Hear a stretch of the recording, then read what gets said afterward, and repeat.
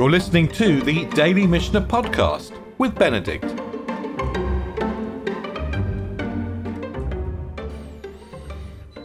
I thought it would be useful, just at the beginning, to take a quick look at the structure of the tractate overall, just so we can keep an eye on what is going on. We're in the middle of the first chapter, and that is focused on, we talked about the fact that it's focused on roots, but on who needs to bring Bikkurim, what kind of products are liable, how they're grown.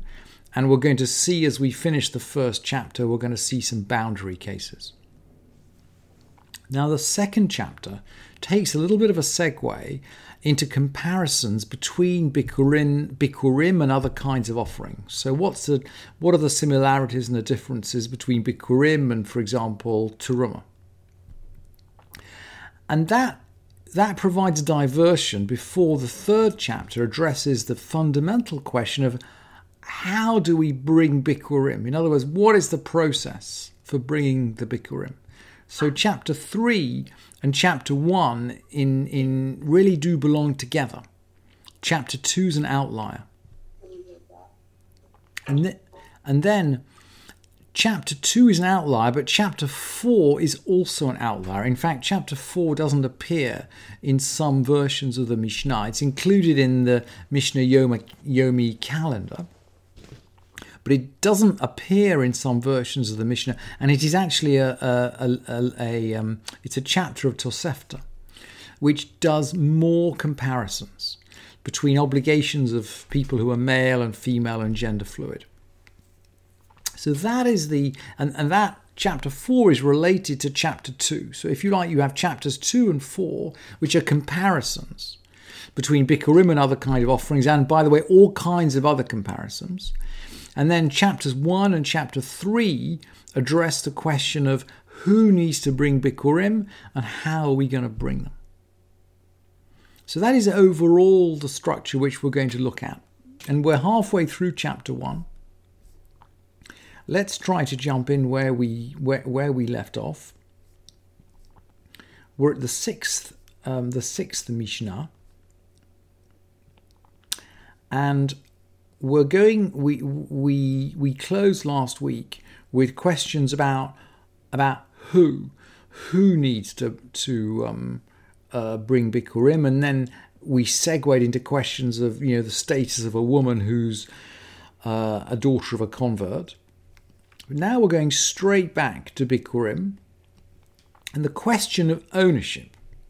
Hakonesh te'ilanot betoch shel chavero. Mevi ve'eino kore. Someone who buys 2 trees in his fellow's property brings but does not recite. And we saw right at the beginning of the chapter, we saw that we're going to analyse various cases of people who don't bring at all, in which case obviously they don't recite. We're going to see later in the chapter people who do bring and do recite.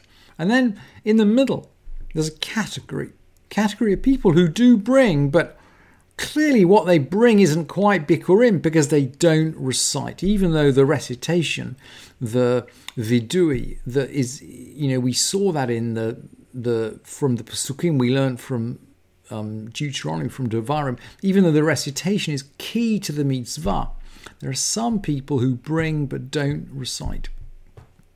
What is it about 2 trees? Well, we learned when we learned the Mishnah of Shavuot that once you have 3 trees, you establish an orchard. And somehow, so the question we're looking at here is, look, if I bought 2 trees, so I'm below the critical number of 3 trees that establish an orchard. If I bought 2 trees, do I own land? And we've already said you have to own the land in order to bring the Bikkurim. And the Mishnah is clearly stating, look, if you just buying 2 trees is not enough to buy the land. Although Rabbi Meir disagrees. Rabbi Meir says, Mevi v'koreh, he brings and he recites. And along the same lines, Yavesh HaMayan, maybe the well dried up. And the Mishnah has an idea here, by the way, that land without a well is not land. in Washington and in London, where the water always falls, that will be a surprising statement. You can own land with no well, and you can grow things on your land with no well. But in the land of Israel, land with no well is not really land. And similarly, Niktzatz Hailan, maybe the tree was cut down. So you did have Bikkurim from a tree, but you don't have a tree anymore. So you don't have land, or you don't have a tree anymore. Meviva enokore. He brings, but he doesn't recite. And Rabbi Yehuda, just like Rabbi Meir, is going to disagree. Meviva kore. Of course, we know the halacha is not going to follow Rabbi Meir or Rabbi Yehuda. And then the Mishnah continues, well, if we've defined what kind of situations you have to bring Bikkurim in, when do you bring them? Me'atzeret ve'at hachag. From Atzeret is Shavuot. Even we've just passed Shemini Atzeret, but Atzeret, which is the 8th day of Sukkot, but in the Mishnah, Atzeret is Shavuot. And Sukkot is called the festival, Hechag. So miatzeret ve'ad hechag means from Shavuot until Sukkot. So in other words, and we've learnt already for that you can't bring Bikkurim before Shavuot. So the season here is from Shavuot to Sukkot. Miatzeret ve'ad hechag mevi v'koreh. He brings and he recites. Min hechag ve'ad Chanukah, after Sukkot until Chanukah, mevi ve'eno koreh. You're in boundary land here. You can bring, but you can't read. Rabbi Yehuda ben Betera omer mevi v'koreh. Okay, Rabbi Yehuda ben Betera says he disagrees. All these sequence of Mishnayot end with a sage who disagrees. That's the structure of this section of the Mishnah. What about someone who, we've talked about the fact that a well, if you don't have a well on your land, the well's dried up, maybe you don't have land. What if you sold the land? He frish Bikkurim, he frish Bikkurav, he sets aside his Bikkurim, umahar sadeh, he sold his land. Mevi, same halacha, mevi ve'eno kareh. If you're not rooted to the land in terms of ownership, you can't read. You're still obligated to bring, but there's some deficit there. Bikkurim is about ownership. Vehasheni, the second one. Who's the second one? He's the person that bought the land. He's the second owner. He can't bring Bikkurim from the same species because we've already obligated the first one to bring from the same species. But mimin acher mevi v'koreh, from a different species he brings and recites.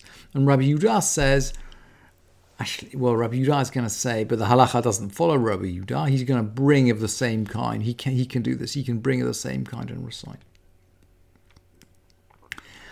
And then finally, remember that the Pesukim said, the Pesukim are precise about the fact that we not only have to bring our Bikkurim, but we have to bring them to Jerusalem.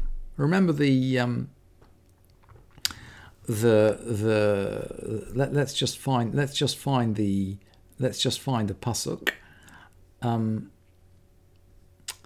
Uvatay lakohen asher yeh bayamim hahem ve'amarta elav, and you're going to say to him, Higadti hayom la'Adonai Elohecha kivati ha'aretz asher nishba Adonai la'avotenu la'ated lanu. I have come to the country which the Lord swore to our fathers to give us, so we've inherited the land. V'lakach hakohen hatene miyadecha, and the priest shall take the basket out of your hand. V'hinicho lifnei mizbach Adonai Elohecha, and he's going to put it down in front of the altar. So the obligation is to bring the Bikkurim right up to the front of the altar. It's not to Jerusalem. It's not to the outskirts. The Bikkurim are brought right into the temple to the Kohen, who's going to put it in front of the altar. And so the Mishnah is going to say, he frish Bikkurav, he set aside his Bikkurim, and something happened to them so they couldn't be brought. Nivzazu, v'namku, v'nignavu, avdu. They were robbed or rotted or stolen or lost. They became unclean. What are you going to do? What are you going to do? Because you have an obligation to bring just as you have an obligation to set aside. The Mishnah rules, Mevi acherim tachtehem. He has to bring others in their place, but eino koreh, he can't read. He can't recite. Why not? Because they're not the Bikkurim anymore. He has an obligation to bring something, but what he's bringing are now not the Bikkurim. And then Vehashnini, and just to reinforce that point, Vehashniyim, the second one he's going to bring, Einam chayavim alehem chomesh. The law of the fifth doesn't apply. Remember, we've learnt that if you substitute Bikkurim for, if you buy out holy things, you need to add a fifth, which is really a quarter. But these are not real Bikkurim, right? So we don't have to add the fifth. Nit ma'uba azara. Maybe they became unclean in the temple court. No fates. Ve'eno koreh. He scatters them because he can't give them to the Kohen. Ve'eno koreh. And he can't read.